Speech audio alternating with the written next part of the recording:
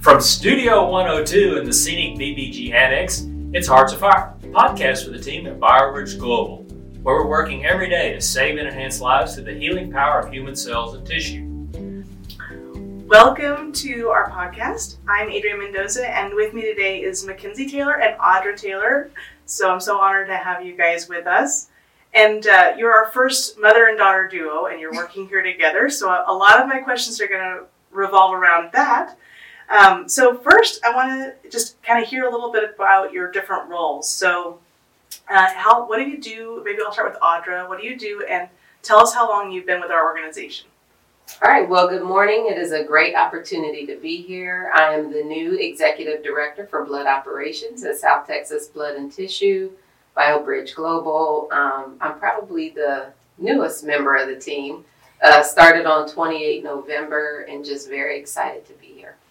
Excellent. What about you, Makenzie? All right. I'm the Biomanufacturing Inventory Control Specialist for GenCure, the downtown location.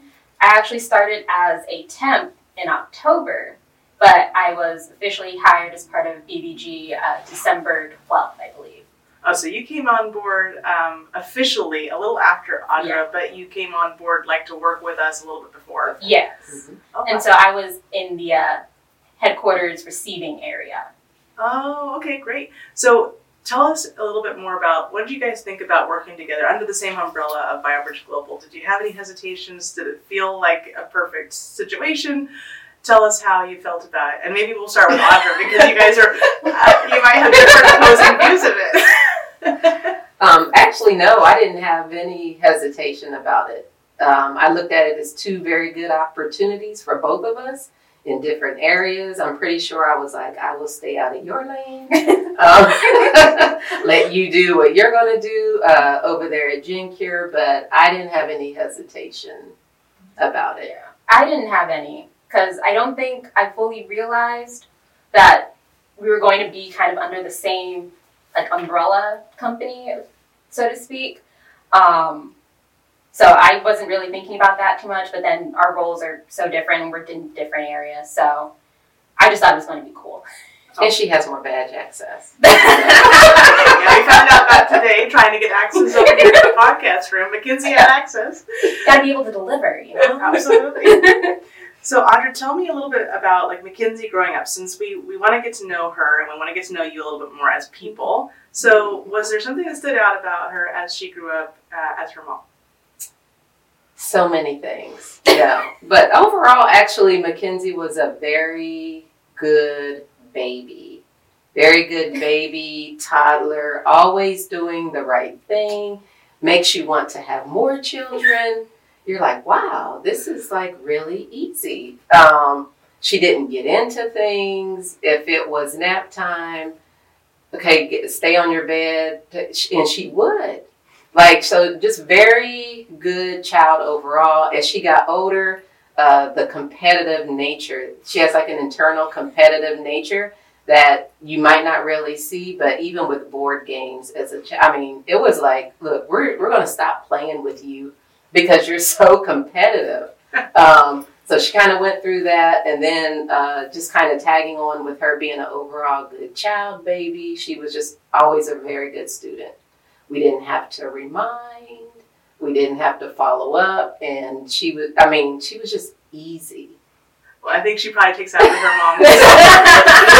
Easy. Yeah, so far that's been my experience. Audra's kind of self-driven. She just does her thing. She doesn't cause any trouble. So, yeah. And your work ethic stands out. So, well, Makenzie, tell me a little bit about some things you admire about your mom and any stories you wish to tell about growing up? Well, because there's so many things I could say. I think overall just so proud to have her as my mom because she's accomplished so many things over her career, in her life, and so whenever I get to tell people that this is my mom, look at her, she's great. She's fabulous. Love her. But she's always been one of my biggest supporters in everything I put my mind to. She's there to help out. whenever I got too stressed, she was there to be like, calm down. It's not that big of a deal. We'll get through this. Like, let's see what we can do now, what we can handle, and we'll get it taken care of. We will meet mission. Meet mission. Oh, I love it. It's something she always says. We gotta meet mission. We will. That's really cool. Are there activities you guys still like to do together? I know Audra is a big scrapbooker. I've heard about this, and I can't wait to see like some of these things that she might put together. But are there things that you guys like to do, crafts or sports or just entertainment? Anything that you like to do together? We go to Orange Theory Fitness together a lot. Like, we usually go to at least one class each week together, and then occasionally, if our schedules match up after work, then we'll see each other at that class. So, and probably even more. I tried to get her on the craft train, but she wasn't really getting on the bus. She was very good in art in school, so I thought, okay, maybe, but she hasn't really gravitated to that. So we do also share in retail therapy on occasion. I'm a little more extensive than she is, but she will get on that bus and we'll go enjoy some shopping and going to grab coffee. I got to experience Audra's retail therapy mission. The meat mission was a big thing when we were out in Rancho Mirage, and we got a chance to go downtown. It was a lot of fun. One evening we had dinner and we shopped, and we went to Una de, I think I'm probably saying it wrong, Cinco probably is how it's said, but it's like a jeweler, and they have amazing stuff. And Audra and I were in there, and she was trying to get me to buy. I had such indecision about what to get. She did. I couldn't get anything in the end. I was like, hey, just commit. Make a decision. Get it. Commit. But it's fun to shop with her, so I can totally understand retail therapy with Audra. Mm-hmm. So are there stories, like funny stories growing up, or like just that you could think of that you'd love to have an opportunity to share? Yeah, so there is a story that Makenzie is involved in. It's not. I'm a supporting character. She's a supporting character, but it's completely related to her brother. So my husband and I tried to make them handle all of their affairs when they're at school. From you deal with the administration, you deal with the payment, but follow guidance, but you execute. And so he was given the instructions to go into his account to see if it had been paid, because he's using the GI Bill. And so my husband was wanting to check to see, and so he got in and did whatever he did. My husband calls him later and says, "Did you check?" He's like, "I took care of it." He's like, "What do you mean you took care of it?" He said, "I paid Texas Tech." He's like, "What do you mean you paid Texas Tech?" Because it's it's attached to our account. And so I was in Virginia. Lance, I believe, was over at BAMC. Makenzie was upstairs. And so she heard all this commotion going on the FaceTime, came downstairs. Miles was stressed because Lance just said whatever he said to him. Makenzie came downstairs like, "What happened?" He's like, I don't know. I paid Texas Tech. And Makenzie was like, "Oh, no. You don't pay until Dad says, to go ahead and pay." So lesson learned to the tune of about $8,000 or $9,000. Oh no! So it finally sorted itself out, but we were like, "You have shut down the household." Like you have, So that is actually one thing. I had to sort of step in, help mediate, because my brother gets stressed, and then my dad gets stressed, and it's just they don't mesh well in that scenario. I'm like, okay, you just need call, make sure they don't process that, let Dad cool off. I walked into a crisis. It was. It's funny now. We can laugh about it, but it wasn't funny then. It wasn't. Lance said it's the whole hall, and they were like, "Are you okay? Are you okay?" He's like, "What are you doing?" Yeah, every family needs a mediator like that. So she did step in. But we don't really have any specific. I'm trying to think of a funny. When she was older, when she was younger, we were at the San Antonio Zoo, and somehow Makenzie got her head caught in the bars at one of the exhibits. I don't remember. Yeah, it actually takes her Aunt Shannon to tell the story, but she was caught. She was caught in there, and I'm like, I don't even remember how. We had to work at it for a little while to get her head, out from there. So it really takes Aunt Shannon to tell that story. But now we got to revisit the zoo, try and find the scene. I think I have a picture. Yeah, I think I have a picture of it somewhere. So we're going to have to go back and find that. But those are just a couple. Oh, well, luckily you survived the encounter at the zoo. Gosh, that sounds scary. Yeah. Well, tell me a little bit more, Makenzie, about what your dreams and aspirations are. Like, are those still evolving, or do you have some things that you'd like to accomplish as you think to the future? I think those are still evolving because it's sort of hard to figure out like where exactly I'd like to, I guess, like end up, like what my end goal is. I think at some point I'd like to go and get my master's. Mm-hmm. But I want to save up some money first for that a little bit. But I just wanted to like kind of grow my position here at BBG, see what opportunities and paths it takes me down. Yeah. That's awesome. What about you, Audra? I know you've already fulfilled a ton of aspirations. Well, when you actually think about, what people think of people versus how they are, sometimes there's always a surprise. Is there something that people would never guess as they get to meet you or know about you?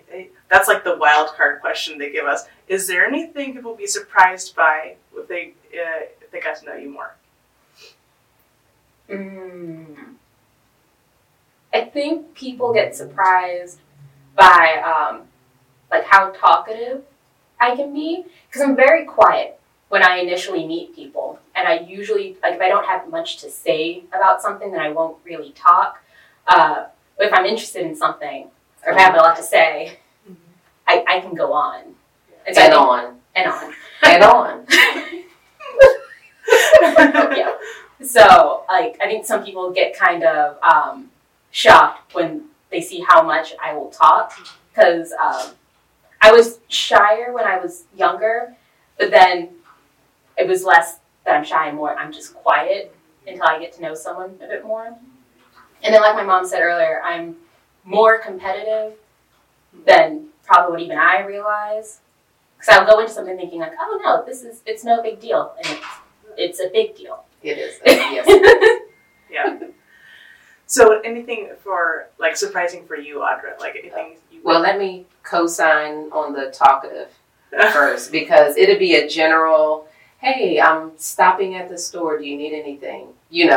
Call, FaceTime, and it will go on. I'm like, I need to break contact. Let's, yes, get this, but Makenzie will just keep going on and on. Because I'm trying to tell her something. So, yeah, her dad and I are both like, your daughter, she's gonna make us be involved in the whole process. With me, I don't know. I think that they're probably surprised to know that I'm just pretty approachable, down to earth. I like to have a good time. I think that's about it. She's funny. She gives us laughing and hysterics at work every single day. So it's the delivery. Yeah. I mean, I knew that she was like very accomplished, capable, and impressive lady with a lot of like history in the blood banking space that we needed to have, and also very genuine. You could get that from the interview, but what we didn't get like a full picture of is how entertaining Audra can be. So I think that you guys probably share that. We try. Well, anything else that you guys, any questions you have for me, or thoughts about where we're heading as an organization, and things you're thinking about as you get into your work here? I'll defer to Makenzie first.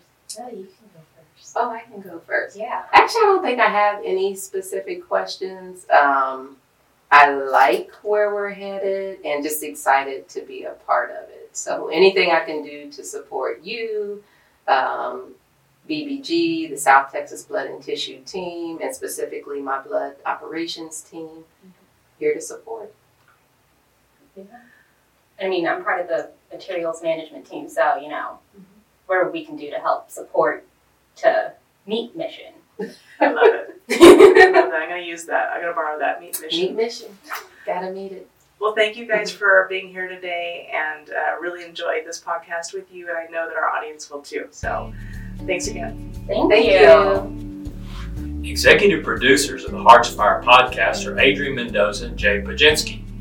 The producers, Heather Hughes.